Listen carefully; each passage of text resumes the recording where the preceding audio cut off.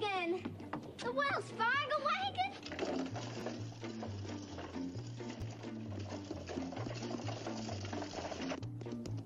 Oh, the Wells Fargo wagon is a-coming down the street. Oh, please let it be for me. Oh, the Wells Fargo wagon is a-coming down the street. I wish I knew what it could be. I got a box of maple sugar on my birthday. In March, I got a great Mackinac. And once I got some grapefruit from Tampa. Montgomery Ward sent me a bathtub and a cross-cut saw. Is that the first thing I said or not? Yes, George. Yes, the very first thing I said, or I'll eat hay with a horse. Get that spellbinder's credentials, I said. Morning of July 4th, 1912. And now look, my wife is off dancing at any and all hours instead of in the home. And the school board is singing up street and down alley instead of tending to city matters. My oldest girl is boodling around with some wild kid, and my business has fell off so far I can't find the balance sheet. Mayor Shin, I found something very interesting in this book about Professor Hill's alma mater. I know all about that. In fact, that's all I can ever get out of him. Gary Conservatory, class of '05. But if you just take time to read a little about the conservatory, you wouldn't have to look any further. It's on page... Papa, the Wells Fargo wagon is coming this way! Wells Fargo wagon? It could be the band instruments! The band instruments? But Mayor Shin... Later. Oh, the Wells Fargo wagon is a-coming now. Is it a prepaid surprise or COD? It could be curtains or dishes. Or a double boiler. Or it could be Yes, it could be. Yes, you're right. It surely could be. something special Something very, very special now. just for me. Oh, the Wells Fargo wagon is a-coming down the street. Oh, don't let him pass my door. Oh, the Wells Fargo wagon is a-coming down the street. I wish I knew what he was coming for. I got some salmon from Seattle last September. And I expect a new rocking chair. I hope I get my raisins from Fresno. The DAR have sent a cannon for the courthouse square. Oh, the Wells Fargo wagon, it's a-coming now. I don't know how I can ever wait to see. It could be something for someone who is no relation, but it could be something special just for me. Oh, the Wells Fargo wagon keep us coming. Oh, the Wells Fargo wagon keep us coming. Oh, the Wells Fargo wagon, don't you dare to make us stop until you stop for me.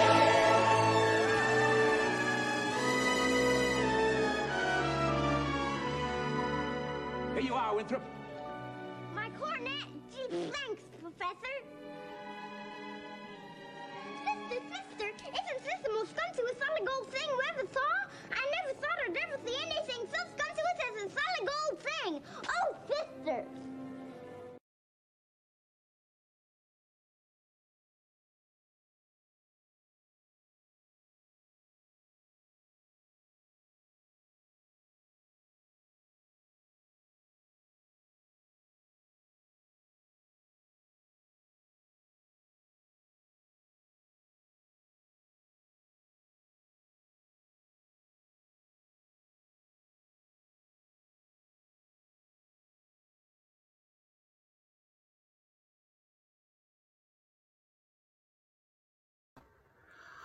I'm very excited about Tom Hischak's new book, Broadway Decoded, and particularly honored that he dedicated it to me.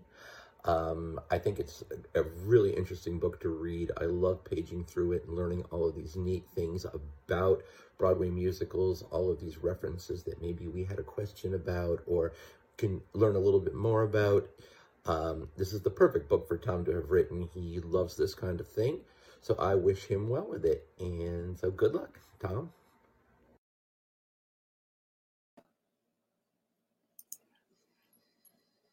Hello, Tom. How are you? Fine, thank you. You were having a little glitch there. I was trying to get that clip up there. That, of course, was Mark Robinson, who gave you the inspiration for this book. I want to thank everyone for being here today. Today is National Read a Book Day, and I couldn't think of a better book to start with than Broadway Decoded. I'd like to share a little story before we jump into the interview. When I was a kid, I had a great mentor named Florence Epps. Here she is.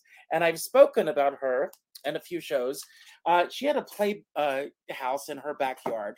And I used to go every Wednesday and Thursday. And we would read from the classics and we would read biographies. And this was in the 70s. So there were a lot of autobiographies that were coming out at the time. And if a name came up or a phrase or a place or an event, and she would go, stop, stop, stop, stop, stop. Do you know who that is? Do you know what that's about? And if I didn't know what that word or that phrase or that event was about, she would close the book and she would say, I'll see you next Wednesday. When you come back, know what that is about. And so as I'm reading your book, all I kept thinking about was Florence Epps looking over my shoulder. Like, where was this book when I needed this book? And it reminded me when the last revival of Annie was on Broadway, and actually there was a letter from the director in the playbill, and they considered taking the song "We'd Like to Thank You, Herbert Hoover" out of the show because they felt that modern audiences would not know who Herbert Hoover is. And as I'm reading this book again, I'm thinking again, what took us so long to get this incredible book? You have dissected every favorite musical of mine that I love, and you were very careful to stay focused on the classics, but you really dissect these musicals, and you give us a sense of what these references are that are made in the show. So congratulations on a research book. I hope dissect doesn't turn people off. Not that tough. No, you can't put the book down. Now I want to go back and I want to, whether it's watching the movie or finding clips on YouTube, I want to go back and I want to really step into this. But I want to go back with you because, I mean, you are a historian. You've written so many books. Where did your love for musical theater begin? Rather late. By modern standards, I was never taken to see children's theater and things like that. I didn't see my first play, which was a musical, My Fair Lady, until I was in 8th grade. So, and I fell in love immediately. But I'm behind, these kids who are dragged to Sound of Music and would go see Annie and Lion King and whatnot. There was nothing like that back then, anyway. And so it started there in high school. I watching that clip from the Wells Fargo wagon, I blush because my first part was Winthrop, and I could hear those, oh thither, oh thither, oh thither, isn't it? I know. Well, I was going to ask. I mean, did you have a background as an actor yourself? Just high school, college. By the time I went to graduate school, I knew acting was not for me, and the world didn't need another actor, mediocre actor. So that's when I got interested in writing plays and nonfiction about theater. So, and I have directed, several dozen musicals and plays over the years. So I've been involved directly, but the acting one fell apart quickly. Well, but you're a great writer. When did you, this idea, you give credit to Mark Robinson for giving you the idea for this book. Right. That idea, what was the conversation? I want to go. Yeah, it was a conversation, and it was Music Man. And came up, what do you think a pinchback suit is? I've always heard it. And we said, I'm sure it's, we could find out what it is. And that same show, what about this and this and this? And Mark said, who writes a blog? He said, I think there could be a good blog in this. I said, Music Man alone is almost a book. No, this is not a blog. This is a book.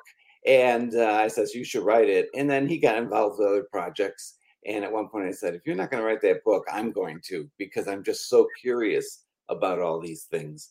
And I started listening to soundtracks, when I'm in about 8th grade, high school, and I'm memorizing things. I don't even know what I'm saying, and I'm thinking audiences could not have known all these things, in particular in case of The Music Man. It was 1957. This play takes place in 1904. You had to be 70 years old at least and lived in the Midwest to catch half of them, because they were all gone by now. So that's where the book comes from. I said, Mark, I'm going to run with this. And it was one of the most fun books I've read, because I got to go back. I looked at 50, narrowing down to 50 musicals. It was not easy. And surprisingly, very few of them were contemporary, because we don't need those shows to be decoded. I mean, I might need to be explained what's going on in Mean Girls, but most people know what's going on. Well, I mean, the truth of the matter is that lingo, expressions, everything are constantly changing. Right. So things that we are listening to today, when I watch movies all the time, there are references that are made in movies. Oh, yeah. Last night I was watching The World of Henry Orient, and there are references. I mean, there are some also racial references that are no longer PC, but there are a lot of phrases and words and expressions in this movie that people don't even know what they mean anymore. And it's only going back to the 60s, right? 64. Yeah, we're not even talking about a 1935 movie, where, so many things are not known. But the thing about an old movie is you watch it and, and it's the same movie. But Music Man is done all the time. And people are always singing about the Nagas and the Friggins and the so-and-so, and they have no idea what they're singing about, and the audience doesn't. And it really doesn't matter. Meredith Willson was so good, and he made no apologies. Yeah, he would say about the Hoover thing, he would say, if they don't know who Hoover is, then don't worry about it. They'll catch on. They're making fun of the president, And I think that's what's so amazing about The Music Man, and why it got me started, is because I know the original audience didn't know these things. So you don't have to feel it's a dated musical because, we don't know what Captain Billy Whiz-Bang is, It's like, well, nobody knew that in 1957. The fun thing is to find out what it is. Then when you hear that, Professor Hill sing that, and next time he's like, oh yeah, he's really making a joke here. He really is. But of course, it makes a huge difference now with the way that you watch and listen to these movies. Oh yeah. And I would say that in all the musicals I picked, I tried to find musicals that had a lot of references that were known to most people at one time, but not anymore. And I didn't want to insult anybody. So, for Annie, you better explain who, Franklin Roosevelt is. I mean, hopefully everybody knows, but you can't be sure. Well, you can't be sure these days. And then if you mention Fireside Chat, then you've narrowed it down even more, And let's face it, that generation is going and gone to, listen to those Fireside Chats. I tried to balance things. For example, Rent is in there. That is not an old musical, but a lot of the things in Rent, street lingo, names for drugs, people in the arts, it's already foreign. And, that's, I consider a new musical still because I'm old. The furthest I go is In the Heights is probably the most recent. I think that's the most recent musical because there are so many New York references and Spanish language references that I think to enjoy that even more, it'd be nice to know what all those terms are. So that's one of the more recent shows, but most of them go up to the 50s. I would say. Well, I remember a few years ago going to see a cabaret show, and the singer on stage was singing "I'm the Greatest Star," and when she got to the reference about Camille, "I'm an actual Camille," she actually said, "Whoever that is," and of course, people in the audience had a reaction to that, and I spoke to her privately afterwards, and I says, I don't mean to chastise you. Mm-hmm. It really behooves you to know what these references are that you're singing about, because she is describing a specific acting style when she's talking about Camille.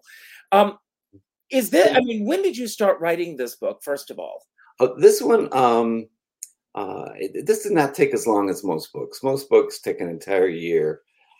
This one took less, and it just came out officially in September, but it's been sitting there for at least 3 or 4 months.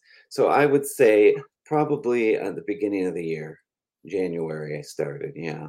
I'm going to bring up a comment in just a moment, but before I do, I want to give a shout out to Donald Feltham.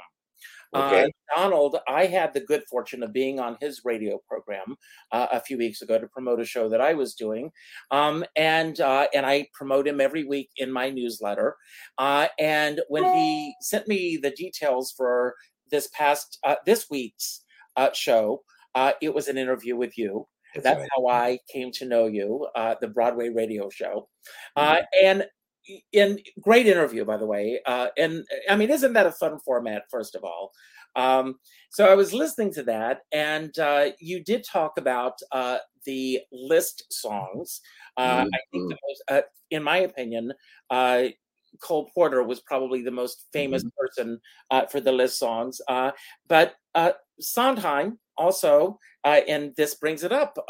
Alan says Cole Porter's cultural references in his sophisticated stanzas have long been lost on many people.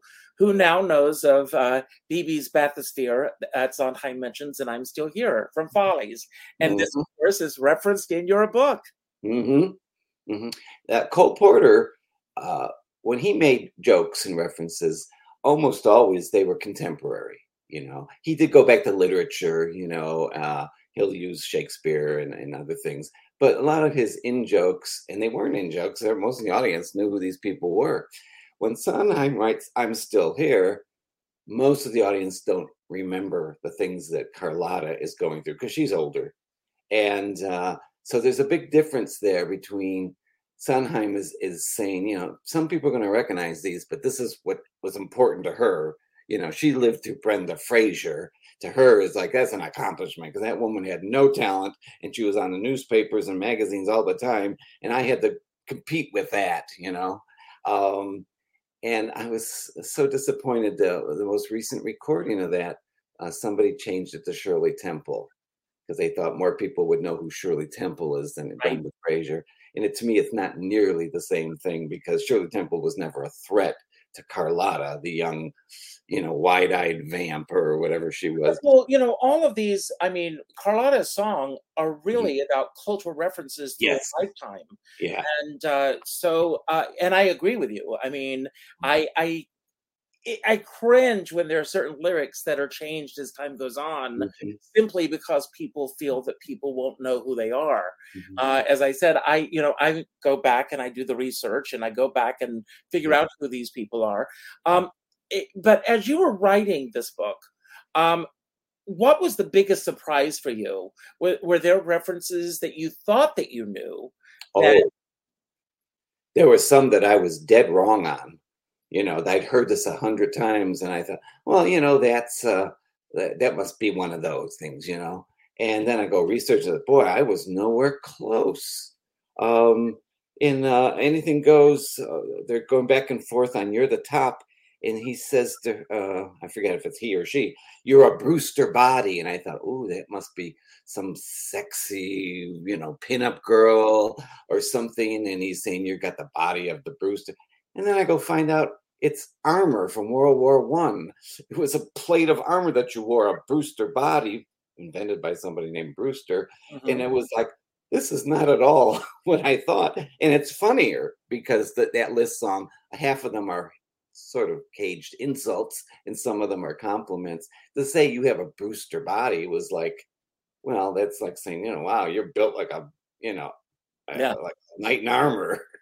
So yeah, there were a lot of surprises, and some my instinct was right, but I didn't know the details. You know, I said, oh. Another one I for years listened to Harold Hill sing about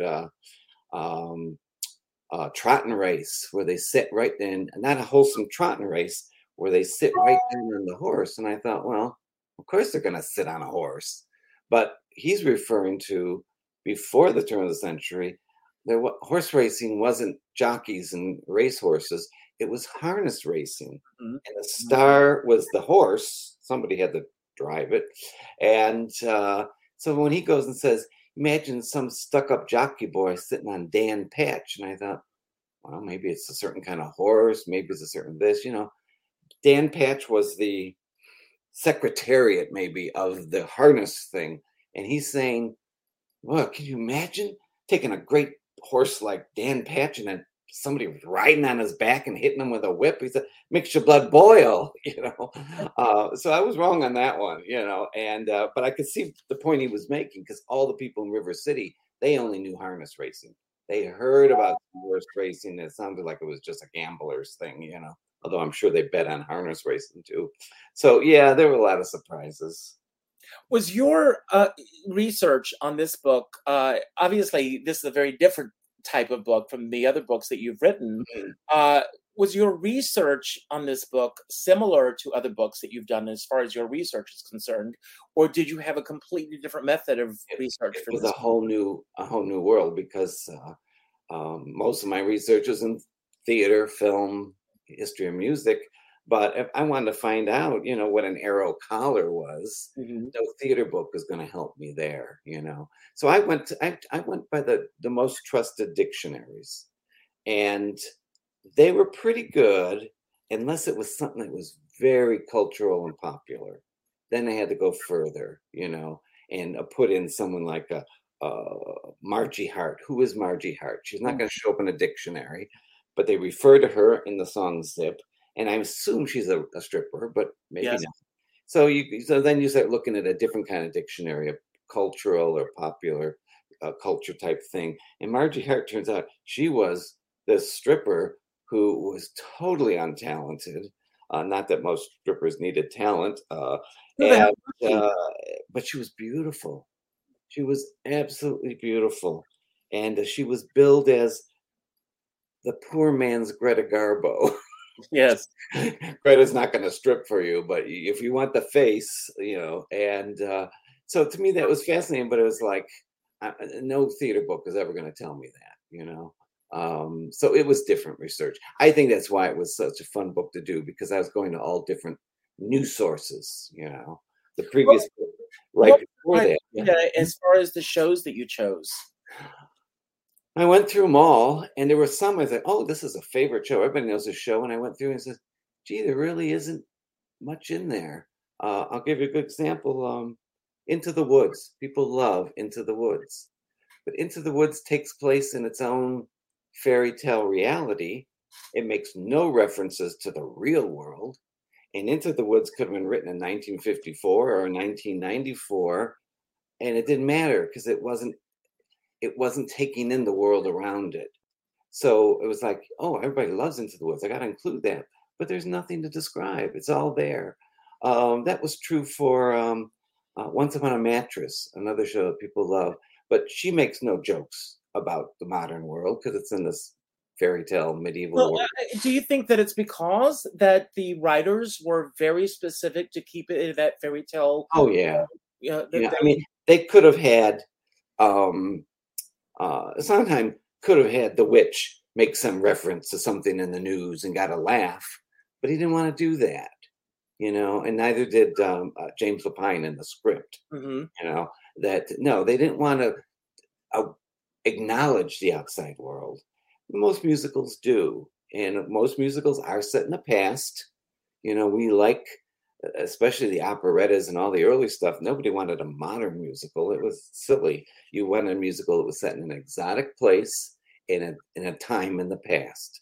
And those are the musicals, if they're trying to be accurate, those are the ones that have the great references to it.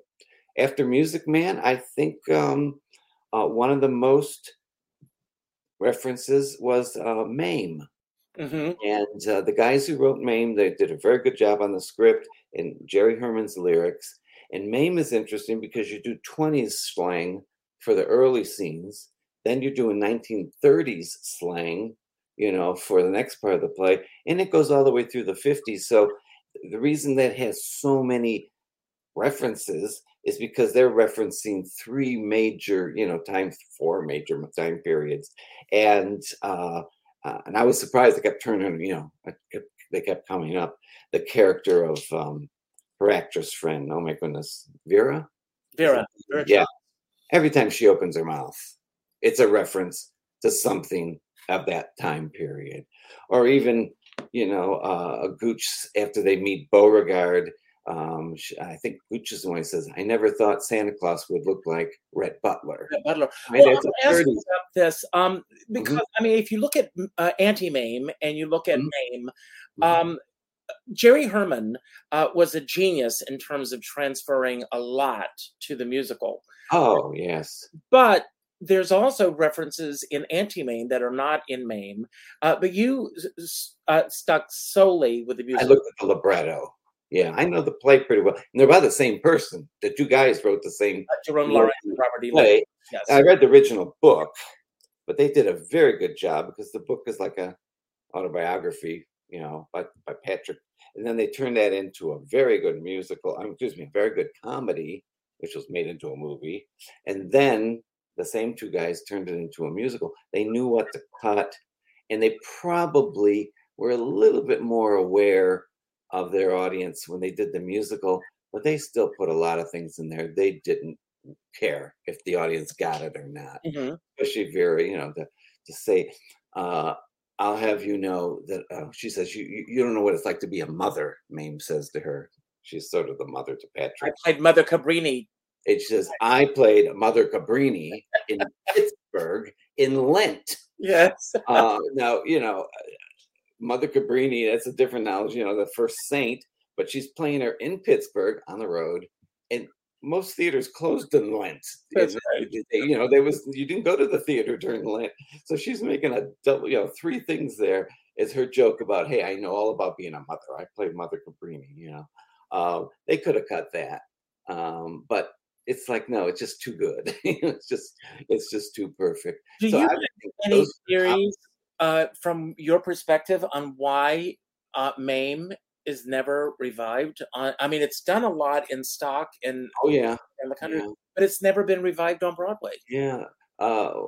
Even when Angela Lansbury brought it back once, it didn't even run very well. It was very strange. It is a star vehicle.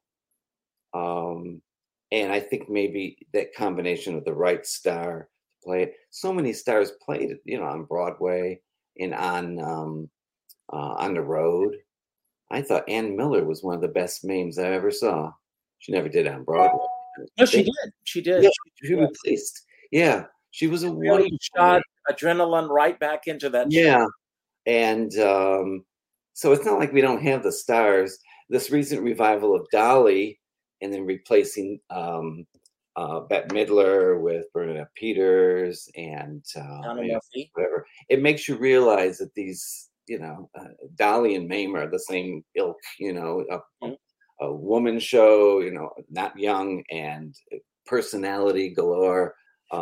If they wanted to do a Mame, just think of how good Christine Ebersole would be as Mame. I saw Christine Ebersole do Mame. Really? Yes. That woman has done so much. I shouldn't say. She did Paper Mill Playhouse. Okay. And Jerry Herman actually supervised that production. She was wonderful. I would imagine. Yes. And Jerry was in the audience when I was there. So that's good. That. So this was not recently, obviously, but no, this was. She's one of those people that. She doesn't have the box office a name like Bette Midler, but she's one of those people who can just do just about anything. And there's other ones, you can imagine different Mames. I know Broadway saw Celeste Home for a while. Did Dorothy Lamour do it, or am I thinking of Dolly? I'm probably getting the two. Dorothy Lamour did the tour of Dolly, but she did. Yeah, I get the two shows mixed up, but they kept them running with new Mames and new Dollys and whatnot. But anyway, that's my feeling about Mame. I'd love to see it again. Well, you referenced earlier lyrics being changed, such as Brendan Fraser now being Shirley Temple. Mhm. What are your thoughts on revisals and shows being updated for modern audiences? Do you have any thoughts on that?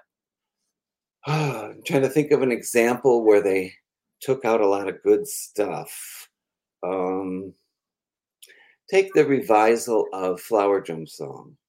Now, I included Flower Drum Song in the book, knowing that is not one of the 50 most produced musicals, but I think it was such an important musical and it was such a timely musical that I think it was Mark Robbins who said, you got to include Follies and Flower Drum Song, even though you can't say they're done all the time. And I saw that revisal, and it was a major revisal. I saw it as well. A Yes. Rodgers and Hammerstein musical comedy. No, I'm sorry. Yeah, they took a musical comedy and they turned it into a musical play. It got very serious. I loved a lot of it, but the references just weren't there. Grant Avenue, Chop Suey. I don't know if they took them out or they just didn't work as well. They watered them down. That might be the best way to put it. Yeah. So the aunt, when she's singing about, Perry Como, and she's singing about your maiden form bra, the audiences don't know that now, and they did at the time because it was a contemporary musical. But I do love the reference in when Clara Bow is mentioned, and then the response is who? Yeah, they added that Clara Bow on the Late Late Show. Because that's how people knew old movies. There weren't in 1950. I think that's 58. There weren't revival houses. There were no videos, DVDs. So if you ever wanted to watch an old movie, it was probably on the Late Late Show. And Clara Bow is going back. It's silent films, and I love that reference that you can watch Clara Bow. She's been dead for years, and so that this protect themselves. Somebody went, who? Yeah. To me, it's like in the cabaret act, turn around and say, whoever that is, Right.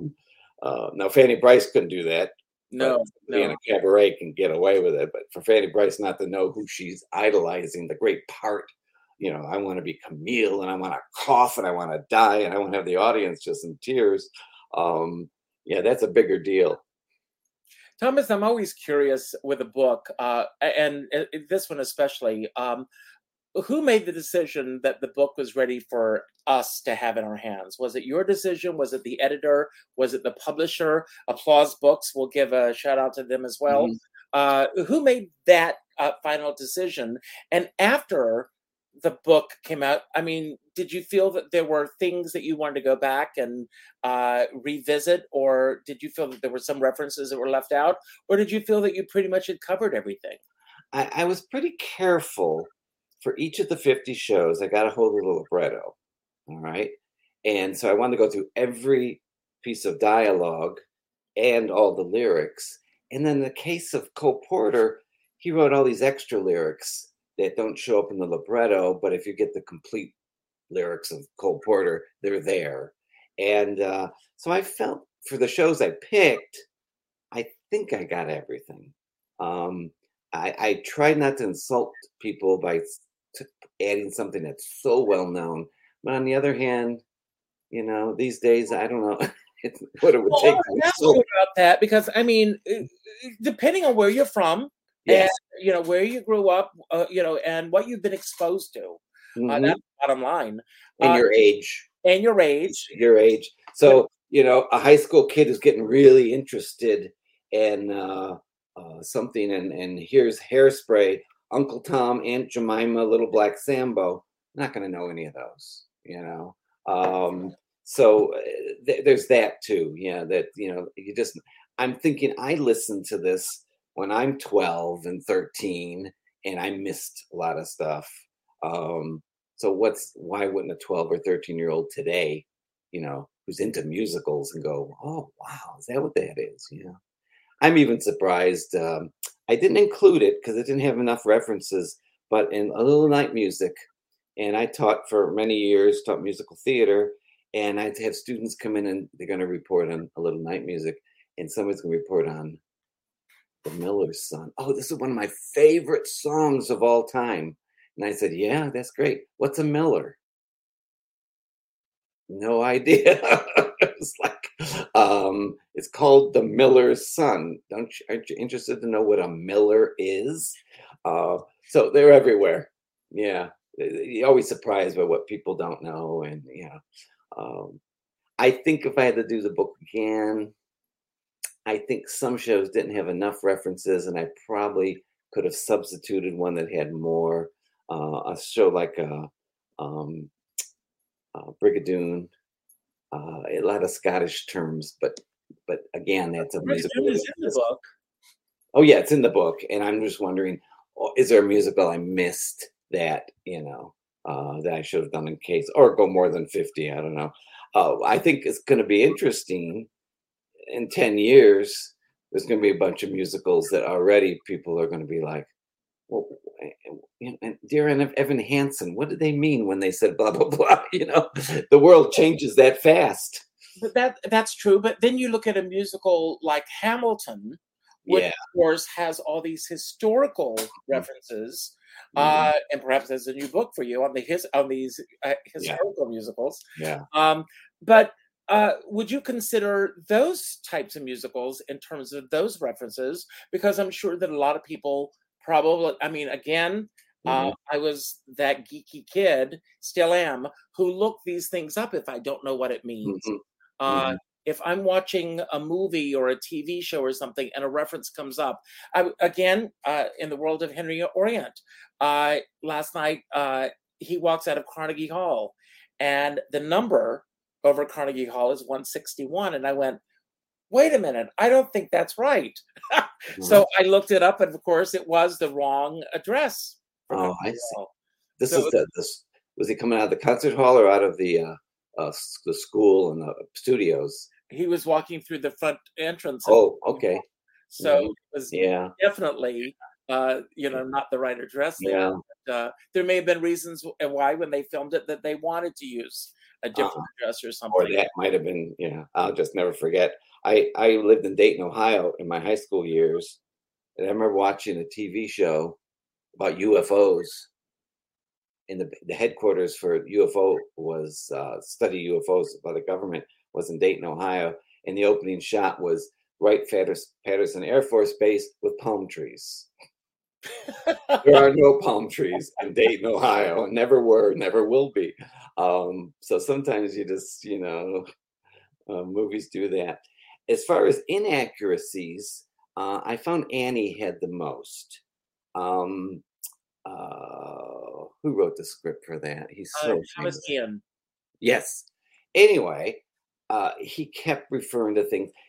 It says in the libretto, this takes place within these 3 months of 1933.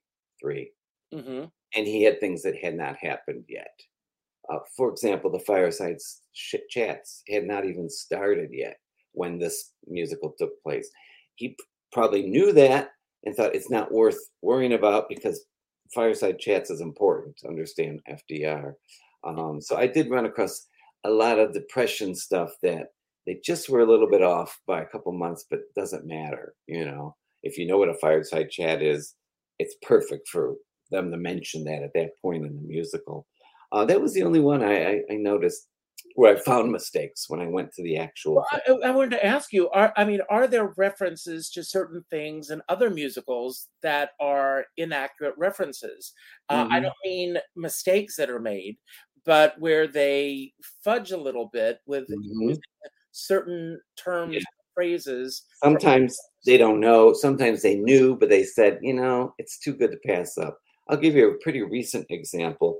I think the score for Grey Gardens is superb. I think it's one of the best scores of the last 20 years. And so I'm not down on the two guys who wrote that. But when they're singing a song and she says, oh, remember, Mama, this is a song you taught me when I was a little girl. And this show takes place in 1941, I believe. And so she's remembering a song that she, a little girl.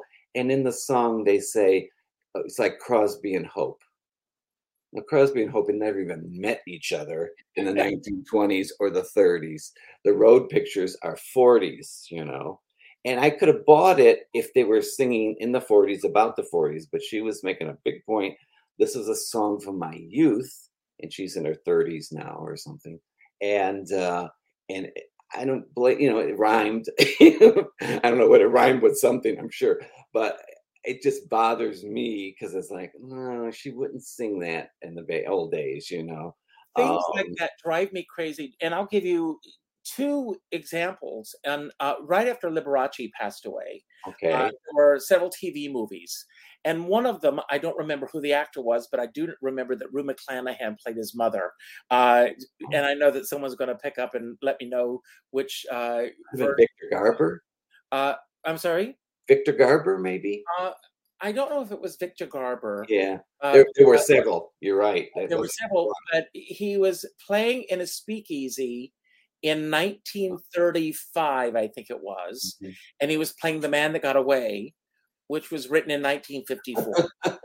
That's right. And also in It's the Lovely. Yes, I was just going to thinking of that. Yeah, and It's the Lovely, there are many inaccuracies as to when certain songs were written. The film opens when Cole Porter first arrives in Hollywood with him, one of the first songs him writing in Hollywood, Be a Clown, which of course did not come into the late the 40s. That movie got away with certain things because it wasn't a realistic biography. It was kind of a, you know, surreal at times. And when Kevin Kline sang True Love, a song that wasn't written until High Society is in the 50s, and he's singing it in the 1920s, you know, and he says, what do you think of that song, you know? He's like, well, you haven't written it yet, is what I thought. But that movie took a lot of liberties as well, And just look at all the movie biographies of the past, how wrong, I can't say wrong, but they just, you know, Cole Porter's Night and Day, you know, I don't think there was anything that was accurate in that except that those songs. Well, many of those movies that came out around that same time, Night and Day and Words and Music, and there were many liberties. One, oh my goodness. Till the Clouds Roll By, Till the Clouds Roll By. Again, getting back and revisiting these, were there things that you had forgotten that came back to you in going back to these? And I know you went back and you read the libretto of all of these, but did you go and watch the films as well, or were there other references? I listened to a few songs after I read the lyric, and I went, boy, I don't remember this. And then when I listened to it, it was like, oh yeah, they always said that, but I just went right over my head, you know. And dialogue too, because I know, you know, we tend to listen to the soundtracks over and over again. We don't read the script over and over again unless you've seen the show many times. I would say there were more things in the libretto that I went, oh boy, I forgot about that reference. Because does the original libretto for Anything Goes even exist anymore? Because that has changed so many. I don't think so. There's a slightly revised one that they did. I think it may have come from that off-Broadway version. And then they did a new version for Lincoln Center. So what I did is I looked at all of them. Same thing with Showboat. I looked at all of them. And if it was in any of them, I included it. For example, Anything Goes, they switch the songs around like crazy. So some of them have Take Me Back to Manhattan, you know, which is not written for it. And I did Anything Goes in stock. I played Sir Evelyn Oakley. And can you recall what version it would have been? This was based on the Patti LuPone version. Oh, okay. That's Lincoln Center. But the song that he sings with Reno is The Gypsy in Me. But I prefer Let's Misbehave. So I went to the director and said, could we possibly do Let's Misbehave? And they did. That's the version that I did in the show. I think it's a much better song, and it's much more fun to perform. You know, I wouldn't do that to a Sondheim show, but a Cole Porter show I would, you know. So he writes "You'd Be So Easy to Love," the original. William Gaxton cannot hit the high notes, so they cut the song and they give him "All Through the Night," maybe, and it doesn't matter. They're both great love songs. Mm-hmm. They weren't written with the character in mind, When Cole Porter wrote those love songs, he didn't know who was going to be playing it or what character would sing it. And you could do that, I feel, more, with confidence. But I wouldn't want to turn around and take a song out of Sweeney Todd and put something from Into the Woods. It just would, years ago, a friend of mine was doing a cabaret show in New York, and he was doing a tribute to Stephen Sondheim. Mm-hmm. He had a through line with a story in it, and Sondheim, he was sent a cease and desist letter. Yeah. And it wasn't that he objected to him doing the songs. He objected to the fact that he had put a story connecting those songs that he did not create. Yes. And that was the issue with him.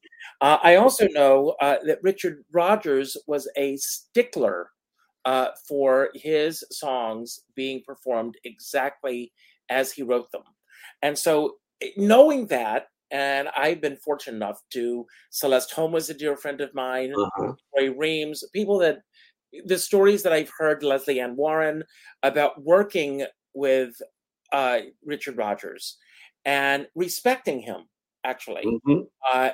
It bothers me tremendously when a singer, and I realize that everyone should have their own interpretation of a song, but when they change the entire style of the song, I have huge issues with that, even if it's done in a cabaret room or however they decide to do it. Now, in Rodgers' case, he's only concerned with the music. Exactly. Someone is, hey, wait a minute, I really wanted that to end on a F sharp, and you turned it into, a bebop thing. And I don't think he ever complained about a lyric change because he knew lyrics were very important, but that wasn't his area. And Andrew Lloyd Webber is the same way. He's very, very particular about music, but if the lyrics nowhere close to the original, he's even said, I didn't write the lyrics, I don't remember them.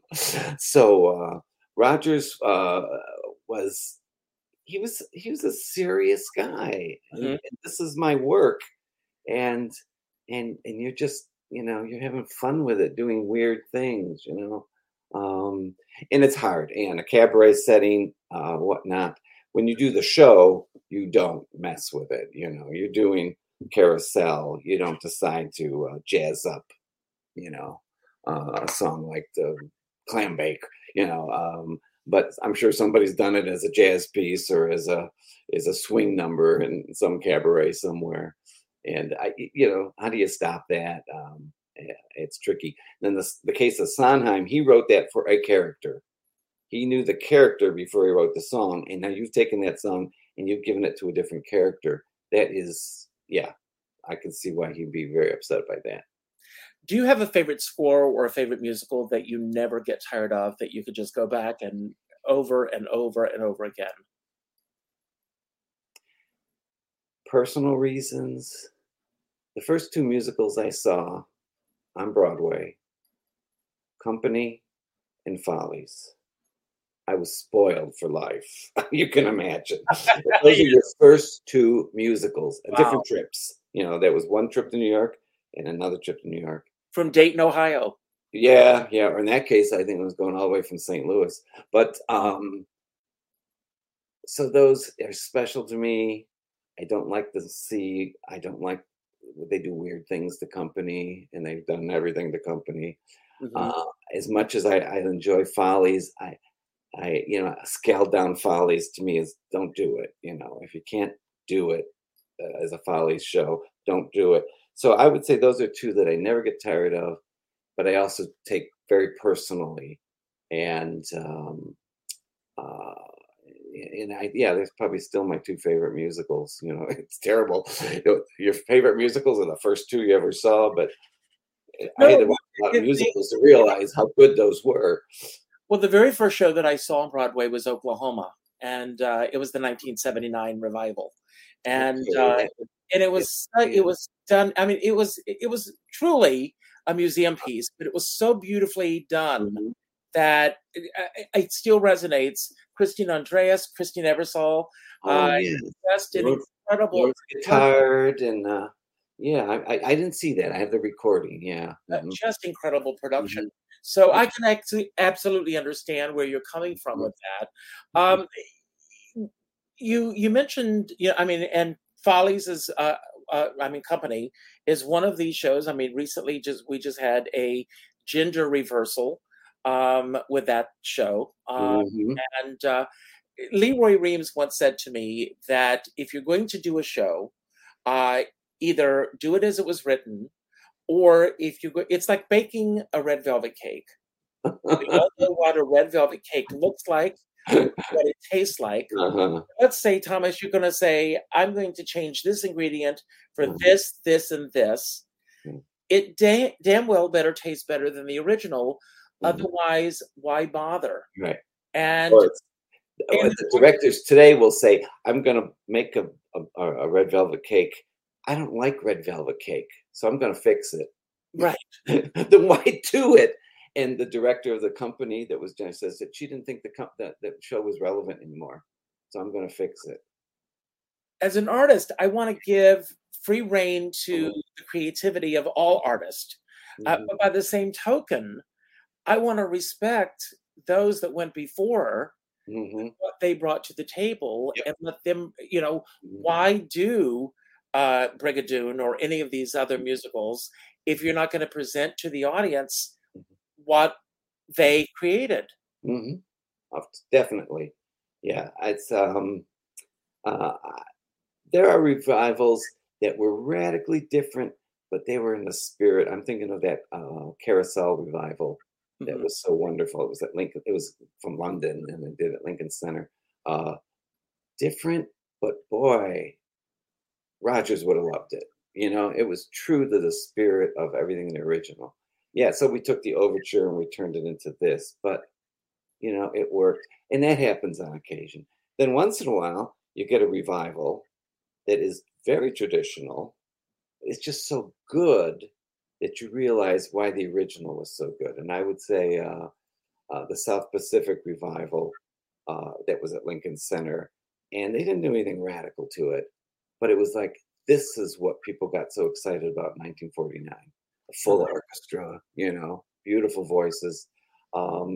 So yeah, those are the kind of revivals. It's a revival that reminds you how good the original was, or a revival that says, "Hey, I've got a new, fresh pair of eyes, but I haven't ignored what the original wanted to do." Yeah, those are to me excellent revivals. And And that's do you get to see a lot of theater? I mean, I know that you're in Florida. right now, yeah. Are there Up a lot of until most of my years were in Cortland, New York. All right, I taught at the State University of New York at Cortland, and that was about a 4 to 5 hour drive. So I would say between 1982 when I went there and I retired in 2015 that we would go in and see, 4 or 5 times a year, maybe times I'm only three. But you know what happened at the end by the 2000s? Every time we went to New York, we were seeing a revival. Mhm. Couldn't get interested in the new stuff, wonderful on the town revival, on the 20th century revival, and we were loving it and thinking, my goodness, when's the last time we saw, and there were some wonderful ones, but the fact that we were seeing so many revivals knew that I was getting old. Well, Manny Eisenberg, a great article came out this week, but he says that we've chased audiences away when a chorus line opened. The top ticket price was $15. Oh gosh. And Yeah. I came to New York in 1979. Okay. And Oh yeah. I could go and see Mhm. 3 and 4 Broadway shows a week. Mhm. And there were twofers. I was able to go with friends. We would go and see shows, and it was just affordable to be able to go to the theater. And I don't see theater as often as I would like to see it Mhm. because it's just so expensive Yeah. now. And And it's become an elitist art form. I want to ask you, we're going to run out of time. I could go on forever with you. Out of all the musicals that are referenced here, are there any that you actually never saw performed live? Run down the list here.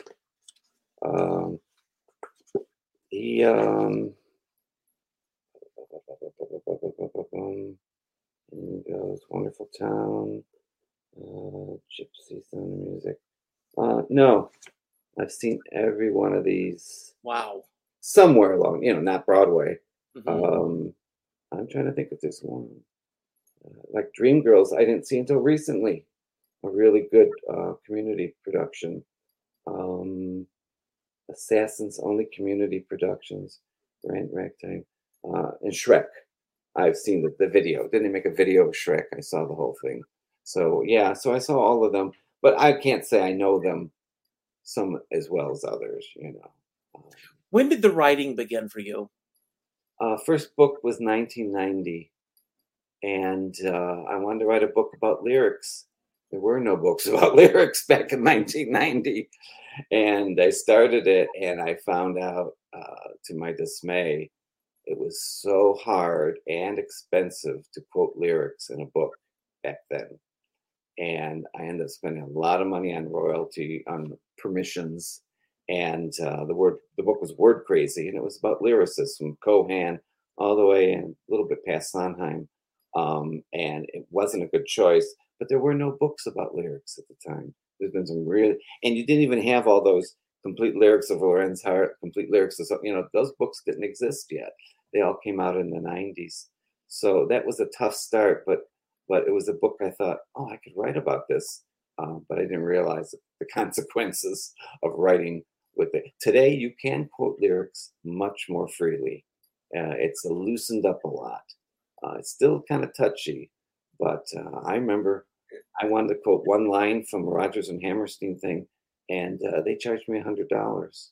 Wow. One line, I was in church on Sunday, and a lady in church, she kept several times she would reference a lyric from a Broadway musical, and she said, "These songs are the soundtrack of my life." And yes. I said, "I absolutely understand where you're coming from, and I'm right there with you."